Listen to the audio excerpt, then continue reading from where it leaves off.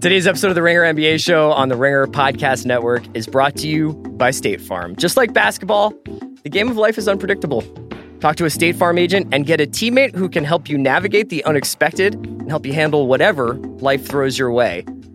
I think that the people of Portland probably did not expect Carmelo Anthony to be a trailblazer. Here we are. Yeah, now he's blazing a path to the playoffs.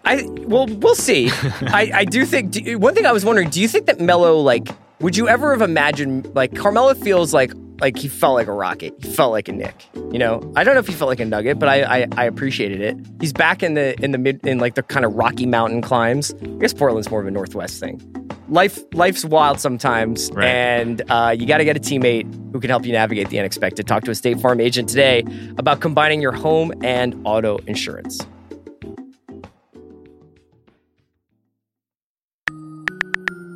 Basketball is very good. The Spurs should shoot more mid-range jumpers.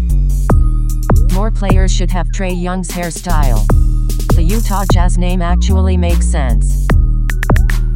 Basketball is very good. Hello and welcome to the Ringer NBA Show. It's with Justin Verrier. Hello, friends. And I'm Chris Ryan, and we will be joined by Jonathan Tjarks shortly. JV, what's up? It's raining in Los Angeles. It's Wednesday morning. I thrive in the monsoon seasons. It's Chris. Like we've all become Portland. Right. We've all become. We're all going. We're going to talk about the Blazers and the return of Melo. We're going to talk about Luka Doncic's MVP run that he is on right now and whether or not that's real or not. KOC has a really good piece on the Ringer today that asks that very question. He asked that about lots of different things in the NBA, but he addresses the Luka MVP debate. I think Steiny Mo is on the Bill Simmons podcast. He's back. Talking about Luka. So Luka's in the news. He's on our public consciousness, but we're going to start off group chat from we like to come from a place of personally held beliefs and what we believe in passionately. And my personally held belief this week, it's more of an apology. I feel like I have to address something on this podcast. This is big. As some of you may know, I appear semi-frequently on a podcast called The Hottest Take, which is on Spotify, and it's usually like 5 or 6 minutes, and it's like Ringer staffers sharing their hottest takes, and then people yell at each other.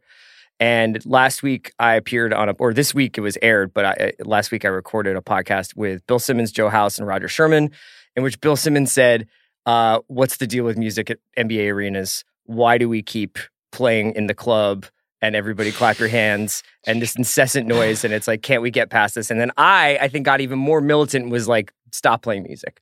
Let the symphony of basketball be the soundtrack to your experience. Interesting. I'd like to apologize for that, too. Last night, I went to the second of back-to-back Staples Center nights from me, which is quite a journey. Okay. And I went and saw Lakers Thunder, and I was, I went as a civilian, so I was seated in just the regular seats with the Lakers faithful. And about 5 minutes into the game, the foul was called, and Chris Paul had some thoughts on the foul call, and the guy right in front of me just screamed out, "Shut the fuck up, CP3, you little ass trick!" And I was like, you know what? I can see why we have music now. I was not expecting this at all. I expected you to launch into a Ben Simmons rant. And so Nobody gives a shit about my Ben Simmons thoughts. I have a Ben Simmons thing completely prepared. But I did want to just say, I don't want to do an LA thing, but I just was like, Lakers fans, man. Yeah. You guys still got your fastball. Congratulations. And you know what? You're really feeling it. And it was a very impressive victory last night. I got to see AD and LeBron for the first time live together. And LeBron looks phenomenal. LeBron looks like friggin' MVP Adrian Peterson out there right now. Like, right. Like his fast breaks were amazing. Yeah. They look like a really competent basketball team. So my apologies for saying you guys were going to go to 5-10.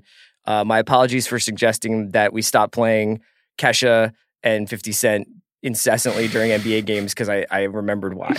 I think the Lakers, among all arenas, they do the best job of pumping in the music because they also have a mix, I think, since LeBron of playing West Coast specifically rap, but also weaving in the history of playing the organ and playing songs on it. Yeah, TDE was Top Dog was sitting right next to the bench. They were playing.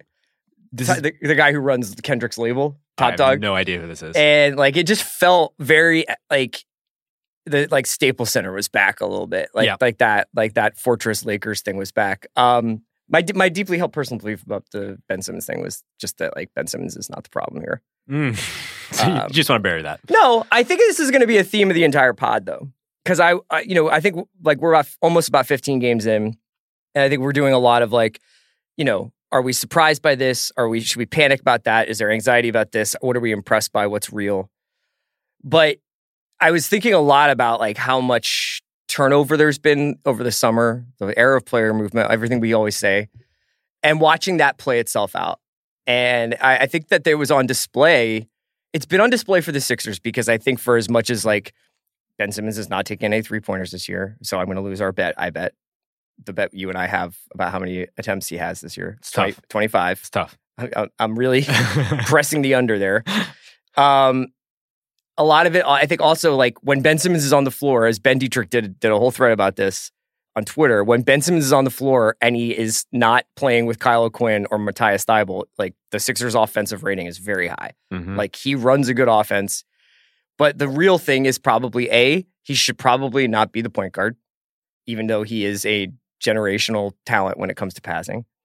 And B, it's not like he's surrounded by a lot of shooters. And I was thinking about like the way the Sixers put their team together and the gambit that they're making to be enormous and a defensive juggernaut and clogging the lane and basically being a Giannis stopping team, which is essentially what I think that they're built for. But there are going to be regular season games where they just look like shit. And they're still learning how to play with each other. And I think a lot of teams are. So I wanted to talk a little bit about that over the course of the pod. I know you have some deeply held personal beliefs about another team that had a lot of roster turnover. Yeah. So the Melo Bowl was last night. Yeah. He's back, guys. Yeah. He's back in our lives. Apparently that was like a major thing for people. People were like, it was like, let's get, like, I didn't know that like we were missing Melo. Well, it's funny because when we do this list now before every season where it's the X number of things that we think are going to define the season. Oh, yeah. And I put it in front of a couple staff writers. I want to get their opinion on it, want to make sure I wasn't missing anything, especially some of the more granular stuff that guys like Tjarks, for instance, are good at. Yeah. And he sees Melo and he's like, get that out of there. Really? Like Melo's not going to be a thing. Yeah. I'm sorry, Tjarks. Melo is back, and that's what everybody wants to talk about. Unfortunately, my deeply held personal belief is that this is not going to work out. I don't think it was a real encouraging start for Melo. Obviously, his first game back, I don't think he even had a full shoot-around. It was in New Orleans, wasn't even in Portland, so Damian Lillard did not play, so they started Anthony Simons and this ragtag kind of crew. Back spasms, yeah. And so it was hardly just like the optimal environment for him to come back. But I thought it was interesting that it happened against the Pelicans, a team that is kind of progressive in the way it wants to play. It's playing, especially now because of injuries, a lot of guys out of position. Kenrich Williams was Melo's counterpoint at the 4 position, and the Pelicans want to run, they want to shoot threes, they want to do all this other things. Yeah, they look good with Jackson Hayes on the floor last night.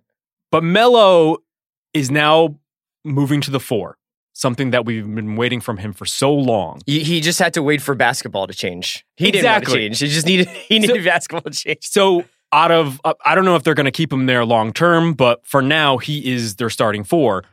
And it's almost like even now he's still 2 years too late because the guy on the opposite end of the floor is basically like built like a beefy 2. Yeah.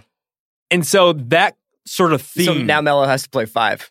Right. I mean, I don't know. He's probably better than Whiteside. Yeah, the guys that they're throwing out there, Scalabissier as well.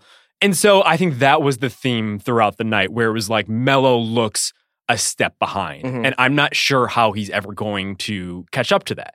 What a strange turn of events. So what this got announced on Friday? Yeah, that sounds right. And he starts on Tuesday in his first game back in about a year. When he'd only played like a few games for the Rockets. They got rid of him. And now he's back and he's immediately in the starting lineup, which I think probably speaks as much to how uncertain Portland is about like what they've got on their hands. What a weird ragtag group of guys. And I wonder whether or not this is just a Band-Aid. I mean, Neil Olshey has not been like, we fixed it, we got Melo. What a sign. I mean, I think he knows like this is a guy who was like lingering around the fringes of the league and we felt like we could take a run at him and whatever. It's just going to be all positive. It's a non-guaranteed deal. Zach Collins is out. Like, we don't have anybody who can stretch the floor at all or take some of the scoring burden off of Dame and CJ. We just need somebody out there. Yeah, it seems like he's throwing darts, especially as teams wait for December 15th when a lot of the guys who were signed over the summer are now trade eligible. So there is this weird limbo period where it's just way more complicated in order to like make a big trade. Perhaps that is the ultimate destiny for the Blazers, but right now they just kind of have to make do. I'm a little concerned that Carmelo Anthony is their approach to that. Because I just don't know if he helps them specifically where they need help, which is on the defensive end. Mm-hmm. I think like if they can figure out Dame and CJ and just kind of entrust them to carry the offense, they just need to figure out the defense and specifically the front court. But Melo is just, man, I don't know. It was his first game, so I don't want to like completely like obliterate him. But he was just careless in a lot of different ways. He just looked old, like careless fouls. He got stripped by Jackson Hayes like early on. And I'm like, oh my God, like this is what he's going to be up against all the time now. And I just don't know if he's suited for an NBA where like him at the 5 is not like outrageous as just a thought experiment. Well, you know, it's funny when I was watching it, and I know how old Melo is. I know how long he's been playing. I know that some of his contemporaries, even guys who are older than him, are still in the league. But, you know, one of the tropes you hear a lot, especially from the pundit class of NBA guys in terms of the guys who are on TV, is like this, well, if they were playing in my day, right, like back when we had hand checking and Anthony Mason would break your clavicle if you tried to get a layup. Mm-hmm. Watching Melo last night was a little bit of like what it would be like if guys from like the 90s had to play today. A little bit. You know what I mean? Yeah. I mean, Melo is at his best when he's just posting up and shooting over guys. If you looked at all of like the highlight reels they were playing on Instagram where he was in these New York runs, a lot of it was just him like rubbing his back into people and then just jolting off of them and then shooting over them somehow. And throwing Julius Randle on the hibachi. Yeah. Right. And so like I just don't know how many of those opportunities he's going to get when you have guys like Dame and CJ who are just accomplished offensive players who are going to need the ball. I think Melo has always needed the ball to operate at his best, or at the very least he thinks he does. And that's why he's had such a difficult time transitioning now. I mean, we'll see. Again, like I do wonder if he gets more spot up attempts, if they use him more in the pick and roll. That was one thing I saw specifically where it was like, oh, Melo used his size specifically when they put Frank Jackson on him to start the second quarter. And it was like, he rubbed him and he got to the rim and he looked good that way. Right. But he will need to play like that. And that is a more physical style of basketball, which A, is he suited to that coming off the street? And B, is he suited to that just mentally considering like where he thinks he is as a player? Is there a 2019-20 Dwight Howard version of this Melo on the Blazers? Like I do exactly what you need me to do for the amount of time you need me, and at least just optically watching the Lakers last night and watching Dwight, I was like, it seems like he is like applauding his teammates, lifting guys up off the ground, not crying when he doesn't get a post-up look. Like everything is deflections, blocks, rebounds, and flushes. Yep. Like, you know, everything Dwight's doing is additive. And he seems like he has at least the narrative, especially that the Lakers are pushing, because you could see on the Jumbotron, they were like advertising for the infectious energy of Dwight Howard, like a Spectrum TV Lakers like mini doc. Right. Is there a version of that for Melo? Is there a version where he's like the wise 14 points in 18 minutes guy? It could be there. I think Dwight, it was easier for him to do it from just a gameplay standpoint because he does things that theoretically just don't involve like giving it to him in the post. Yeah. Dwight is a like elite rebounder throughout his entire career, and he can still do that. He can still block shots. He's not as good as he used to be, but he can still move a little bit.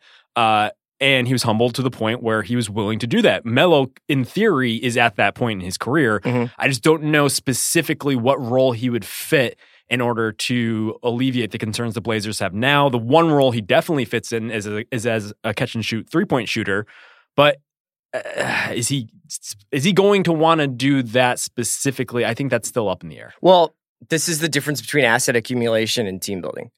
Dwight is filling a very, very specific need for the Lakers.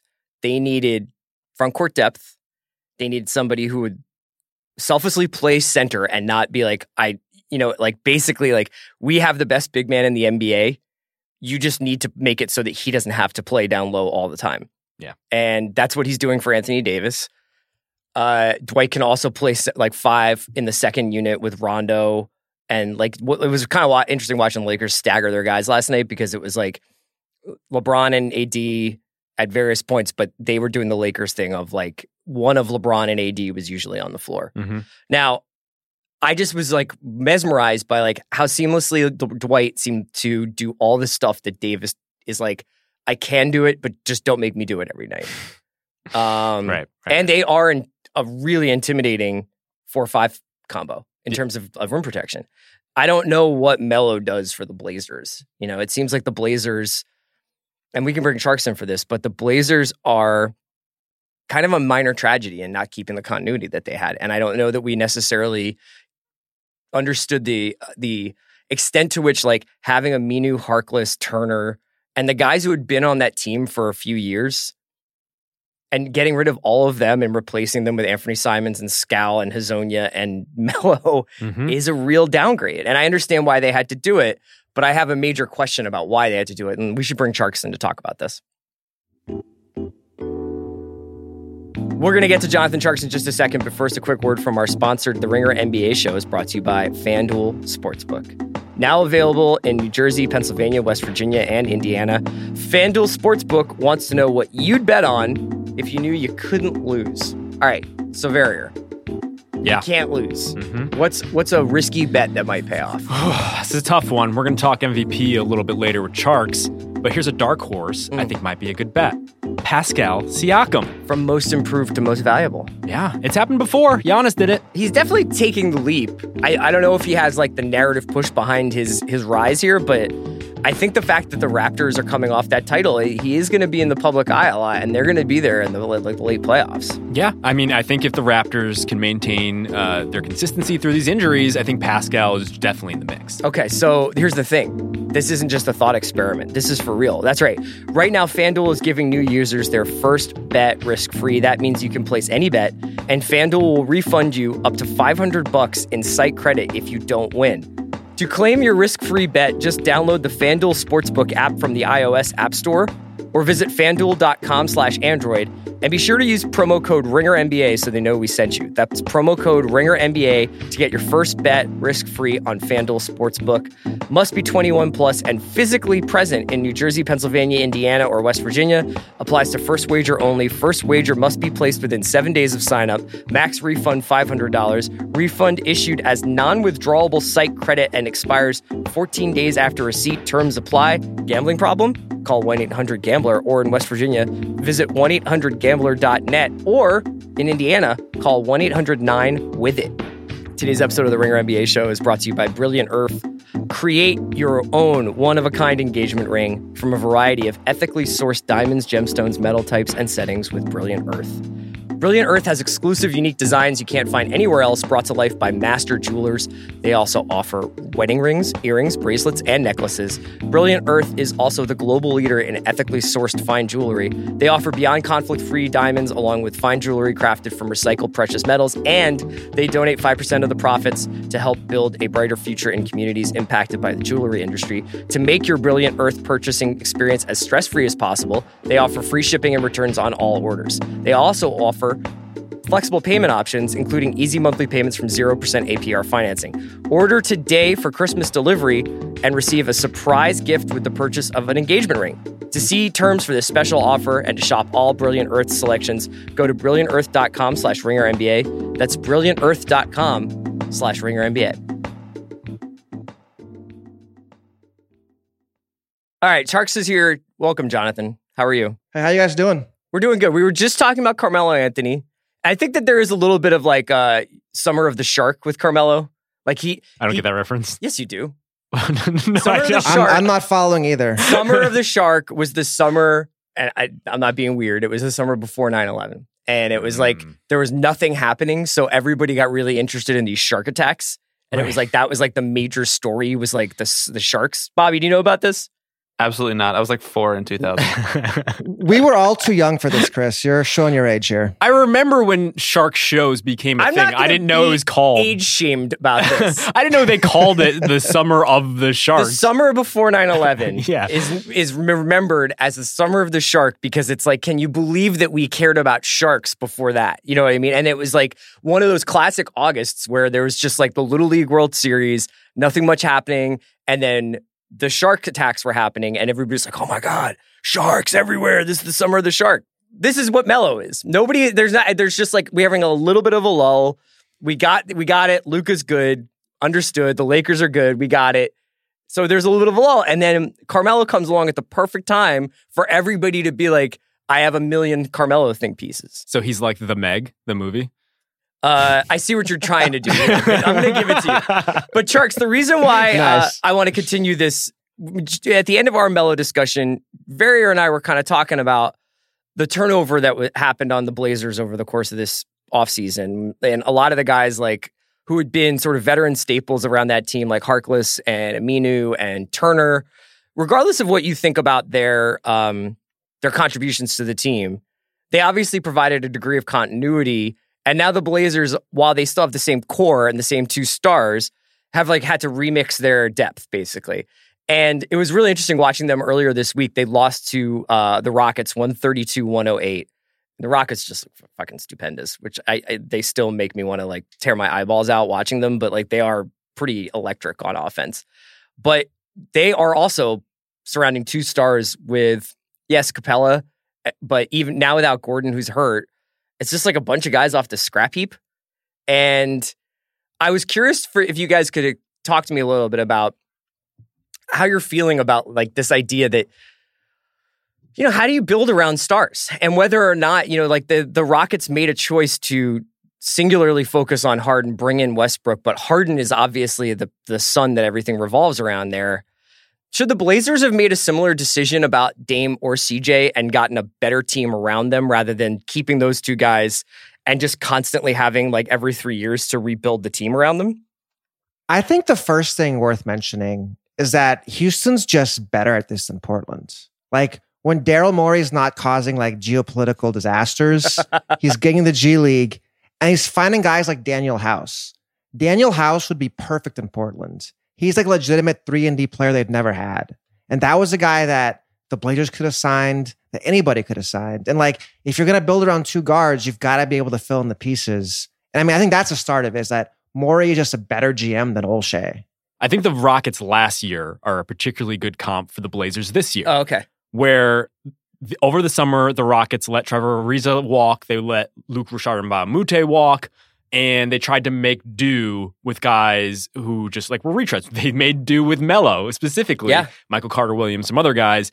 And they were just reliant on the fact that they had enough. They would figure it out eventually, that they had the guts of a team that pushed the Warriors, and eventually they would be able to figure it out. Unfortunately, they ran to a situation where they needed to just get by.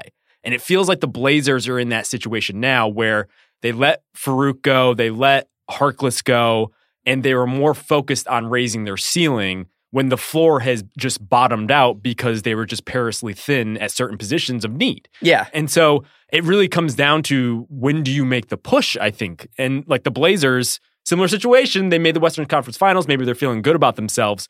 But I just don't know if a Rodney Hood was the right approach when it still seemed like last regular season, around this time last year, we weren't really sure if like what they were. Yeah, I mean, the Blazers tend to be streaky. I think, like, you know, they've had like really good second halves of the season, so I'm not writing them off right now. But the group that they had last year, that was the 3rd year of improvement from that team. I think they went won 41, then they won 44, then they won 53 and got to the conference finals. That's the team that it feels like you want to try. If you're going to get rid of some of the core vets that are around that team, you probably want to bring in a star to replace them. And it just feels like this team, Hazonia, Scal, Tolliver, the weird Whiteside trade, it feels like a team that was like coping with the chaos of the offseason and making deals just to make them. Well, it's funny Justin mentions Carmelo, because like there's the difference right there. The Rockets had Carmelo, decided this is a terrible idea, and went and got good players. Yeah. Whereas the Blazers needed good players and signed Carmelo. Yeah, I think another big distinction between the two teams, because I think it's really interesting to juxtapose them, the Blazers have also made a conscious effort to invest in youth. The past couple drafts, they've really tried to focus in on guys who would ultimately be able to grow with Dame and CJ. Yeah. Zach Collins is the shining example of that, a guy that everyone is high on, especially on this podcast. Nazir Little is a guy they drafted. Anthony Simons, another guy who is playing significant minutes for them. And so that's the difference between them and the Rockets, because the Rockets just kind of really wanted to maximize the window, whereas the Blazers, I think, because of their market and maybe because of just like, I don't know, situational things, they focused on the long term. It seems like they're much more worried about the long road ahead. Right. Like they want long-term sustainability rather than burning out to fade away, you know, right? Tjarks, do you think that Dame and CJ do you think that they should keep Dame and CJ together? Or do you think that that's just, this is what they are and that we shouldn't even be having this conversation? I mean, I did a thing last year where I said they should trade CJ for Aaron Gordon, and I still believe that. Yeah. Like, I do think that your 2 point guard teams, there's just a ceiling because 2 point guards, it's hard to like them both to be good at the same time. They're a little redundant, right? Because Dame and CJ aren't guarding anybody. They're not making each other better, really. They're playing my turn, your turn. And you saw it in Houston too. Like Houston brings in star point guards, and those guys become lesser versions of themselves. But they've got James Harden instead of Dame. So to me, yeah, I feel like any team whose best 2 players are point guards is going to be having an uphill battle against your Lakers, your Clippers, who've got 6'7", 6'8" monsters. You guys want to talk about the Rockets for a second? Sure. Because I'm so rude about them, so I feel like we might as well acknowledge what a heater they've been on. What are you seeing? We could, Verrier, if you want to jump in here. What's your grade on the Westbrook Harden partnership, and why is this working to the tune of I think 8 in a row now, including a couple where they just absolutely teed off on people and just won by 23, 20, 24? I mean, at this point, it's kind of an incomplete, or at the very least, the grading rubric feels like it's just like inexact, because what I think is happening is Westbrook is kind of deferring to the Harden show. Right. It just feels like Westbrook is adapting finally to what is going on in Houston, which has always been built to maximize Harden's scoring potential. It just seems like Harden, even though he's less efficient than last year, is just like scoring at rates that we've never seen before since Wilt Chamberlain. And so Westbrook said, don't normalize his greatness. Right. So I guess in that regard, it's going well. I still have the same like reservations about the fit. And if anything, I think perhaps they're even more like, I'm more worried because like if Westbrook isn't going to be involved as more, then he has to be more of like a spot up shooter or play off of Harden. But it's working for now, and it's working because Harden has just been absolutely brilliant. Tjarks, one thing I noticed, and it kind of goes back to the Rockets are just better at this than the Blazers. I think they're better at this than the Thunder too. Because when you watch Westbrook out there without Harden, they're spreading the floor. There's wide open driving lanes. And even though Westbrook is shooting like pretty garbage numbers, it doesn't seem to matter. And he's getting to the rim with ease that I don't think he has in several years. For sure. I think I haven't seen the numbers, but I know he's shooting a much higher percentage at the rim than he has in a long time. And yeah, just to go back what Justin was saying, it's a lot like with Chris Paul. Like, remember when they got Chris Paul and everyone's like, okay, how are Harden and Paul going to fit together? And it was like, they aren't. Yeah. Harden's doing whatever he wants and Paul's figuring it out. Same thing with Westbrook. Like, Harden's the man, bro, get your shots when you can. Otherwise, I'm doing my thing. Deal with it. Yeah, I think it's also helped that a guy like Capella, who we talked about pretty recently as like the third guy who needs to be engaged on that team, he's also playing well. And I even had the snide remark of like playing with Russell Westbrook is actually going to help Capella because he has so many more available rebounds. The Russie assist. Yeah. Exactly. But he seems more engaged, and that's made a significant impact, I think. Yeah, I mean, they're playing through this without Gordon, and it's really hard to imagine this team being a playoff team for some reason. The defense hasn't really mattered that much, I guess, if you're putting up, they're guarding though. They've been guarding the last few weeks since they started off. So since that Miami game, basically, they started playing after that. John, are you out of words to describe what Harden's doing? I mean, give the man his props, right? He's breaking the game. He's scoring at will. He's like a 6'5" Wilt Chamberlain. I mean, what are you going to do? It's incredible. So does he now move into this like LeBron category where now we expect this level of greatness and our eyes wander? Because this is leading into, I think, our MVP debate, which after 15 games, I bet is, obviously premature. But because this season, I think, has been defined by some of the new faces that we have in the league, like Luka, like Giannis is not new, but I think Giannis has fully established himself as one of the 2 or 3 best players in the league, if not the best. You got guys like Trey, all these younger kids coming up. Towns is having a breakout year. But, does that mean guys like LeBron and Harden just sort of like we just accept their eye-watering greatness and then put them to the side because they're not the shiny new thing anymore? Yeah, I think the MVP discussion is shaping up to be particularly interesting. And it's interesting because it's so similar to last year. If we're just assuming that Harden and Giannis are going to be 1-2, or at the very least going to be in that mix yet again, I think we're kind of heading toward this moment where it's really going to force us to have the same arguments about what value is and what do we want from our MVP, and also to interrogate like how much the narrative actually matters, because Giannis was on the rise last year. Harden had just come off the MVP year, and now it's switched. And all of a sudden, Harden being better than last year seems like the more sexy narrative, even though Giannis quietly has been better himself. Yeah. Well, why don't we do the MVP conversation now? I mean, I want to talk about Luka, but let me ask this for starters. I think there's a lot of mini debates within the MVP debate itself. So let's go through a couple of them just off the top of my head. Who's the MVP that's on the Lakers?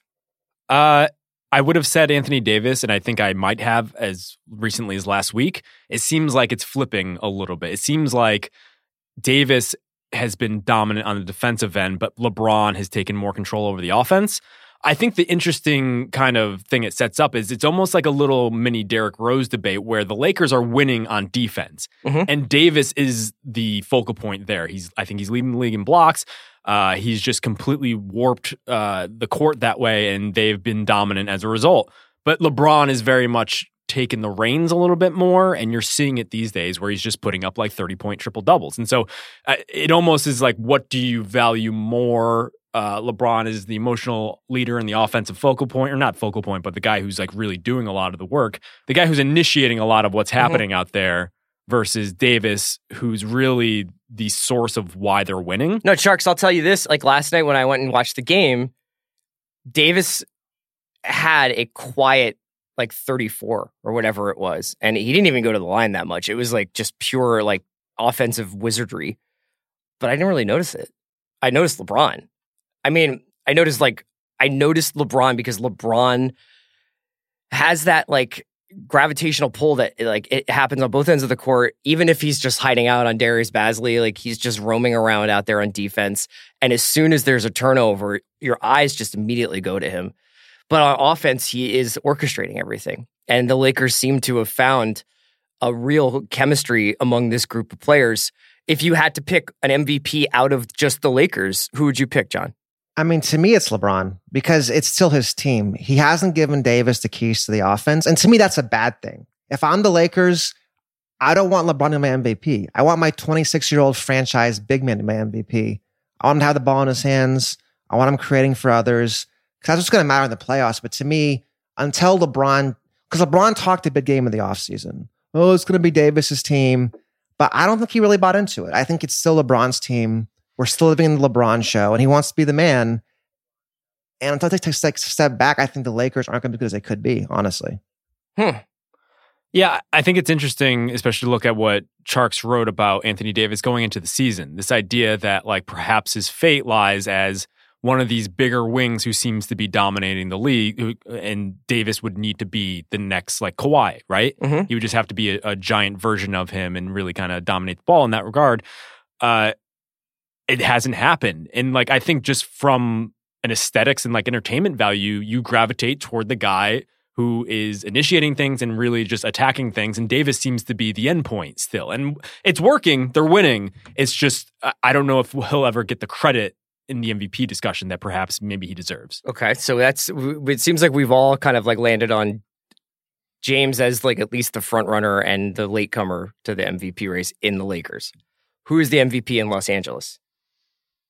I would still say LeBron. I mean, Kawhi's just not playing as often. I'm going to say it's Paul George's shoulder surgery.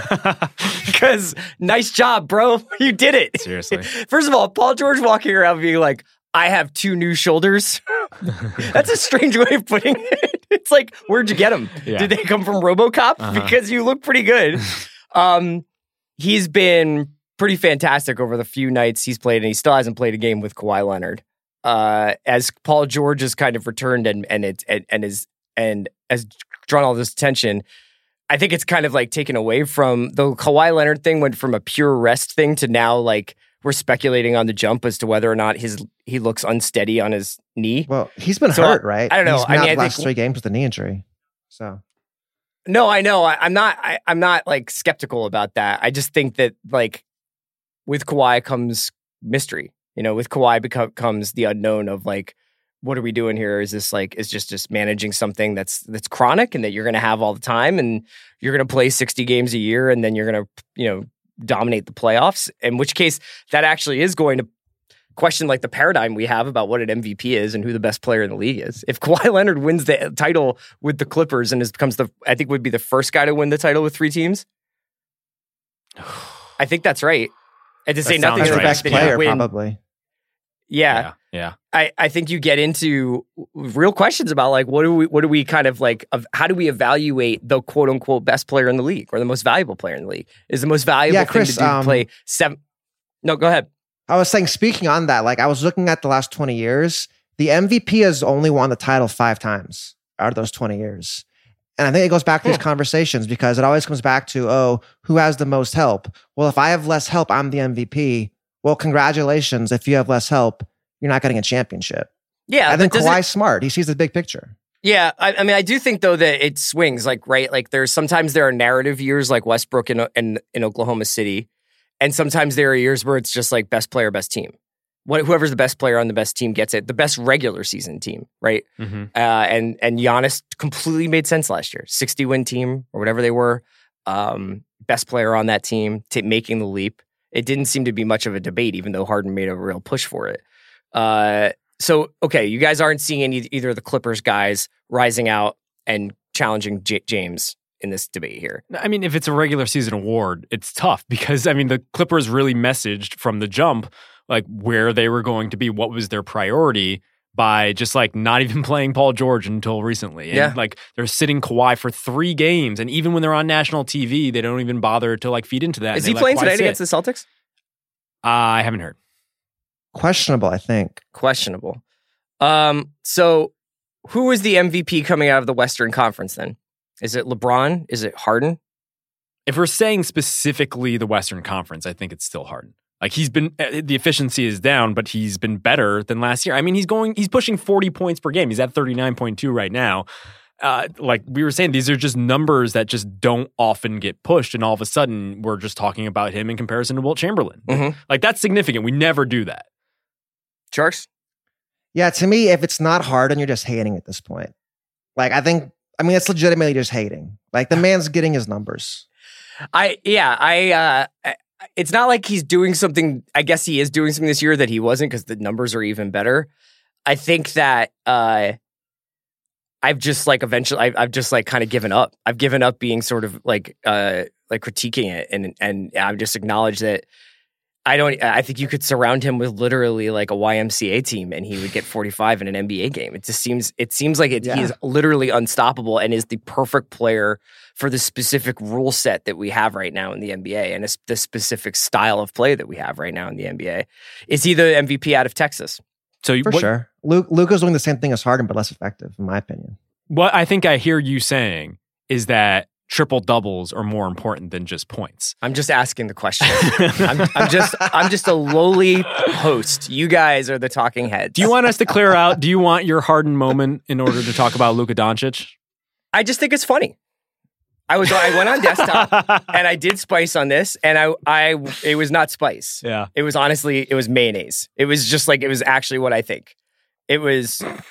I just think that like. We apparently just forgot the 2 years that NBA Twitter spent shitting on Westbrook for going for triple doubles. Uh-huh. And now, somehow, it's like we've just discovered Basketball Reference. We've just discovered all these, like, how do you, like, judge these historical numbers? And people are freaking out about Doncic running these triple-double numbers up because of his age. Oh, nobody this young's ever done this except for Oscar Robertson. We had the same fucking tweets 2 years ago. And it's just like, why was that somehow, like, borderline illegal? And now this Doncic thing is like, no one's ever seen this before. This is like the miracle of flight. The Wright brothers have just shown up. This is like acting like the planes don't fly while standing in LAX. So am I wrong? No. Although I think the major caveat that perhaps we should consider is that we're not putting Luka at the forefront of this MVP discussion. Right now, we're saying Harden, Giannis, maybe even LeBron, and then Luka, because those teams... We are. I think a lot of people aren't. I think a lot of people are like, Luka's the MVP.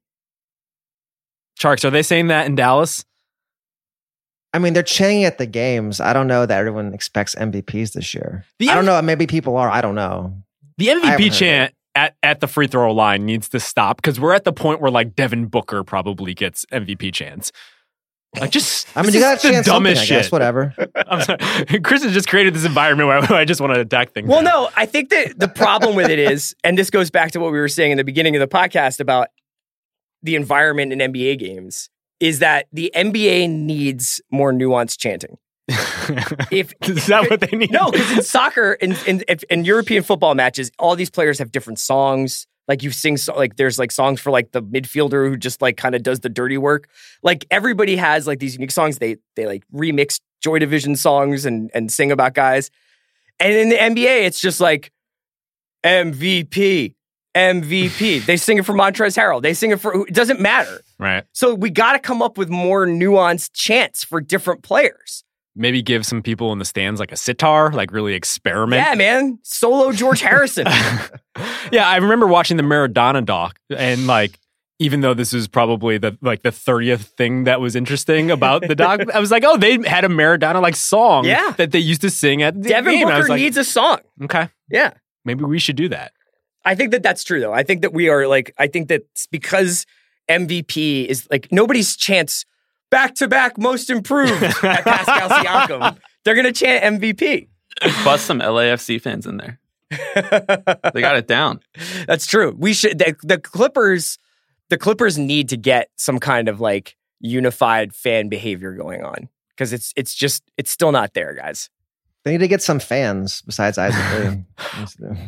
I will say the one game I have been to, it did seem a little bit different. It was against Utah on a Sunday, so maybe people were just more available.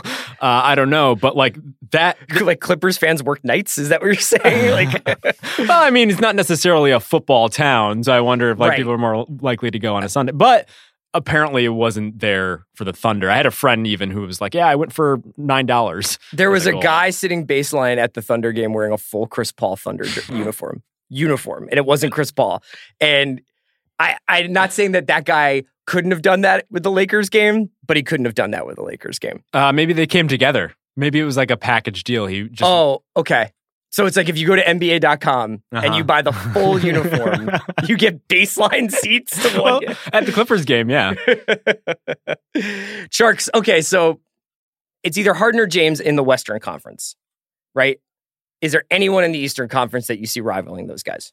I mean, to me, I feel like it's going to be Harden versus Giannis again. It feels like those two guys, you look at the top teams, everybody else has that second co-star, basically, whereas just Harden and Giannis are just carrying two teams at the top of the league. And it feels like it's going to be the same thing all over again. Yeah, Giannis's performance since Middleton went down is like, okay, he's running. He's shooting threes now. Yeah. He's shooting threes. He's just marginally better. Like, and it's hard. Let's say this just continues where Harden is a little bit better and Giannis is a little bit better. Like, how do we just give Harden the MVP in this situation when we had this debate last year and we settled on Giannis? Like, I feel like it's close enough that you just give them both an MVP, right? That's fair. Well, I mean, we've talked about this, whether or not there should be like kind of like a player of the year and an MVP. And I guess there is, like, there's like the Basketball Writers Association gives like a player, right? Like, isn't there like little awards? I don't think so. I think they give like the one who was most cooperative with. They like, should just come up media with like a scrums. Heisman for NBA, where it's like we don't know what this means, but it's prestigious. Right. I guess it would be like MVP and then offensive and defensive player. It would be 3 awards. Yeah. Harden would always win offensive MVP, but when you factor in the defense, that's when Giannis really kind of takes over. Yeah, Giannis would be the MVP if that was the case.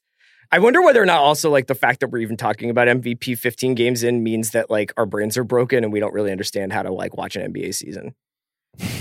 I mean, we're definitely rushing to judgment. Do you know what I mean, Our Tjarks? brains are definitely broken. I think that's fair to say. Well, 'cause I'm always like, is this like the NFLification of this league where we're trying to make it into these like massive narratives when in fact NBA is more of like a baseball style like long marathon of a season? Sure. And so it's like we're just like cutting bait on the Blazers immediately. Where it's like the Blazers year after year have proven to us that they usually have like runs at some point in their season, but we're burying them. Yeah, I mean, this is what you get with an 82-game season. If you gave me 60 games, maybe I wouldn't be talking about the MVP in like November 20th. Right, but like because we want to have something definitive to say, and we're not just like we don't want to spend every week being like Devontae Graham, nice little game. I guess we could be talking about the Celtics, but like who wants to do that, right? Tjarks does. Tjarks, do you want to talk about the Celtics? Hey, I got a big article today about him. Me and Bill out here watching the Celtics. You and Bill, that's it. I gotta say, I found your article very convincing. They're legit, man. And the Tatum and Brown thing, you wrote really well about their ascendance being kind of chopped up a little bit. They hit a speed bump with the arrival of Kyrie and the Hayward stuff last year of trying to integrate Hayward back in the team. And now you wrote about them, and you had a chart there where it's like Hayward and Brown have like an offensive rating that is better than some of the best duos in the league, right? Yeah, basically when Tatum and Brown are in the game, like Celtics just kill teams because they have these 2 6'8" do everything wings. And it's funny, I was looking at the numbers. It wasn't even just Kyrie and Hayward. Terry Rozier had more touches than those guys last season. The whole thing was a complete mess. Like that team was a disaster. And this team almost by subtraction seems to make complete sense now. They brought in guys like, they have like Brad Wanamaker, they have Grant Williams. Like this team just makes more sense because all their role players accept their roles. And they say, okay, these 2 or 3 guys are the guys. Everybody else is going to kind of play within themselves. Whereas last year you had Marcus Morris jacking shots, Terry Rozier jacking shots. It was all out of whack. Yeah, I am curious. I guess the one like little shred of doubt I have there is since Hayward has been down, the schedule has been a little soft. Like they get wins against the Suns, a team that it's on the rise, but I'm not like fully into the idea that they are like they're probably like playoff team. Like 500 or just below 500 team. Like they're way better than I think we thought they'd be. Right. They beat the Mavericks. I think the team is ultimately better with Hayward. And then the question is always like in the front court, like are they going to have enough against like a Bucks or a Sixers? Those are still the 2 teams that I think they're going to have to go through. Or like even the Raptors. Like the Raptors are huge up front if they're going to keep Gasol and Siakam as their front line. See, what's your level of belief in Time Lord then? Let's talk Time Lord. Okay, Tjarks. I'm being completely serious. How many centers are better than Time Lord right now? I have to go to a list, but I'll tell you this. Not many centers have his tools. He's a crazy athlete. And think about Time Lord. He's a really good passer, which you would never expect. He's actually a really skilled, fairly smart basketball player. Like, I think his ceiling is a lot higher. People forget he fell because of all the dumb stuff. But in terms of talent, I had him right there with like Bamba and Wendell and all those guys last year. He was a lottery talent that won 27 because of off the court things. And would you take him? Would you, if I offered you Wendell or Bamba or Time Lord now, who would you take? I think I would take Time Lord, honestly. Oh wow. Who would you take? Tjarks. Verrier, who would you take? So it's Bamba, Carter, or Time Lord? This is the exact opposite of having the MVP race conversation. Is having a conversation about whether you want Wendell Carter Jr., Mo Bamba, or Robert Williams. I mean, I'm out on Bamba, I think, for a little while until he shows he's better than Kem Birch. Probably Carter.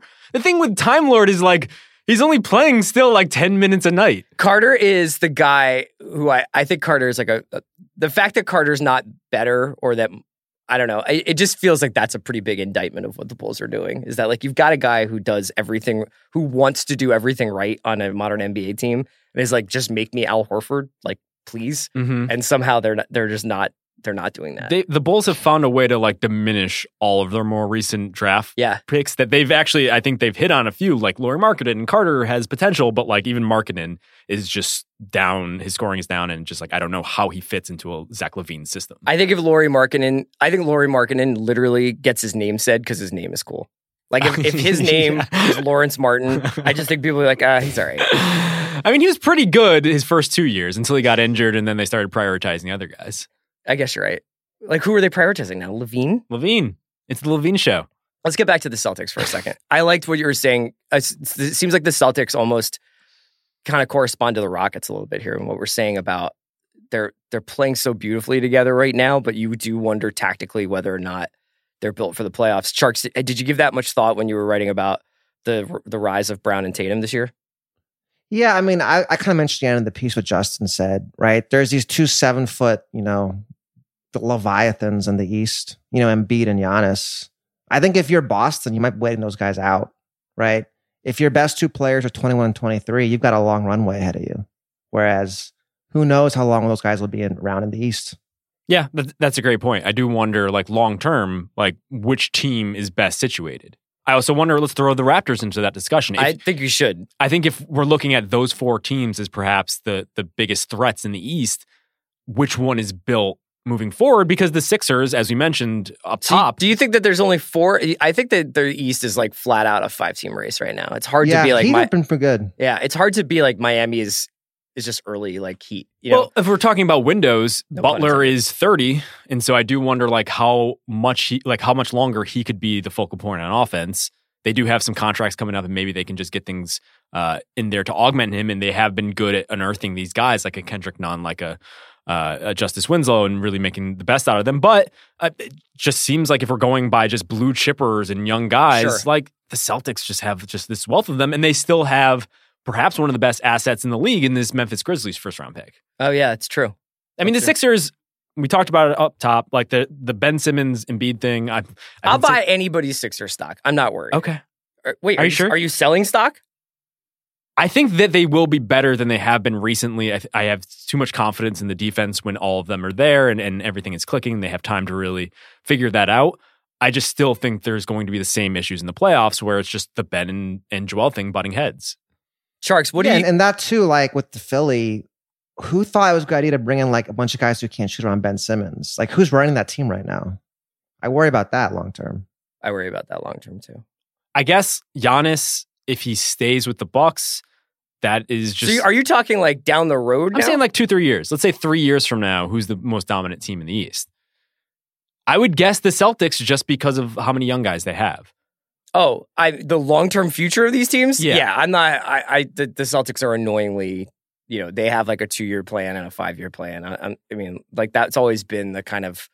The most frustrating part with the Celtics is they just won't die since they've accumulated all these guys. And even when they make a run like they did with the Kyrie thing, they somehow get out from under that unscathed. Right. And they get Kemba Walker and they seem to have not lost a step. In fact, they've gotten quicker. Right. And it also kind of turned on them last year where they probably thought too long-term and they invested too much in Kyrie and this meticulous building plan. And then all of a sudden, the one piece they needed to work didn't work. And we were just like, is this a Ponzi scheme? Because they keep kicking down the road when they're going to go all the way in. Tjarks, do you think that in the Eastern Conference, given the fact that it feels very wide open, but also that this is the year off people have from the Nets?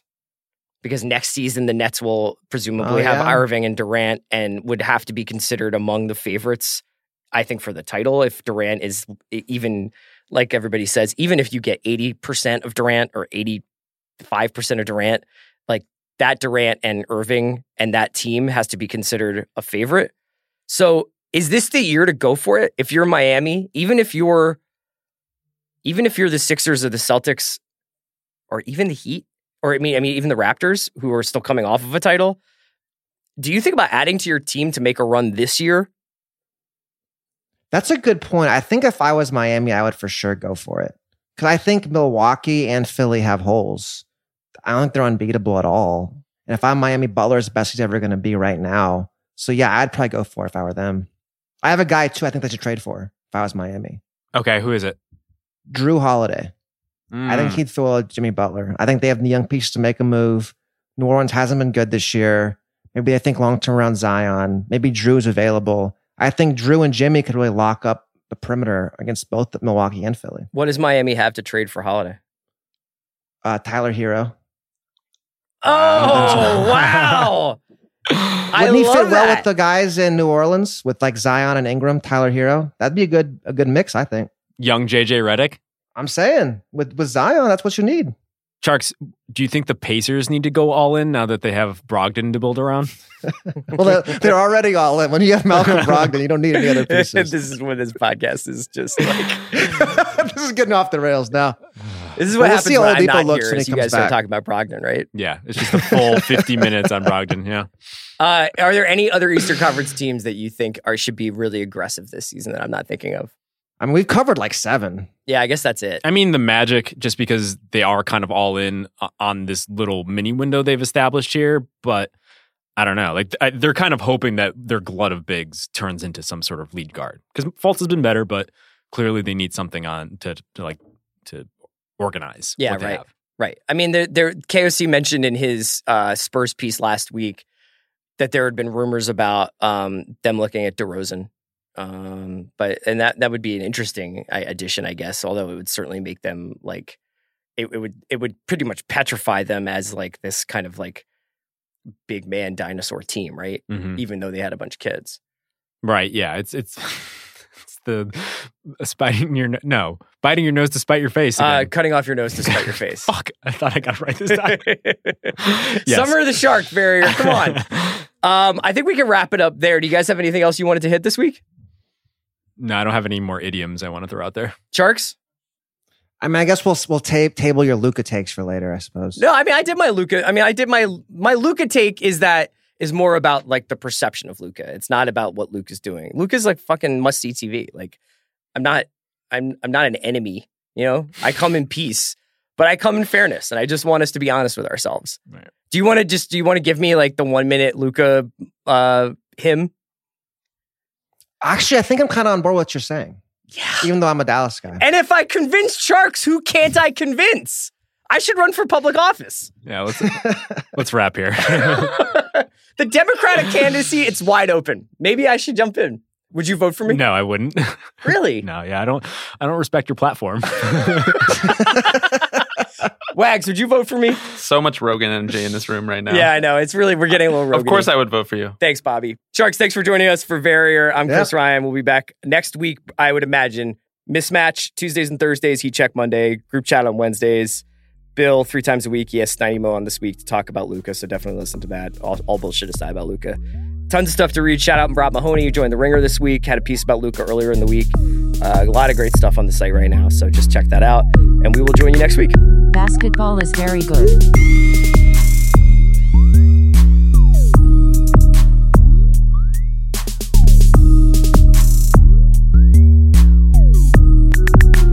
Basketball is very good.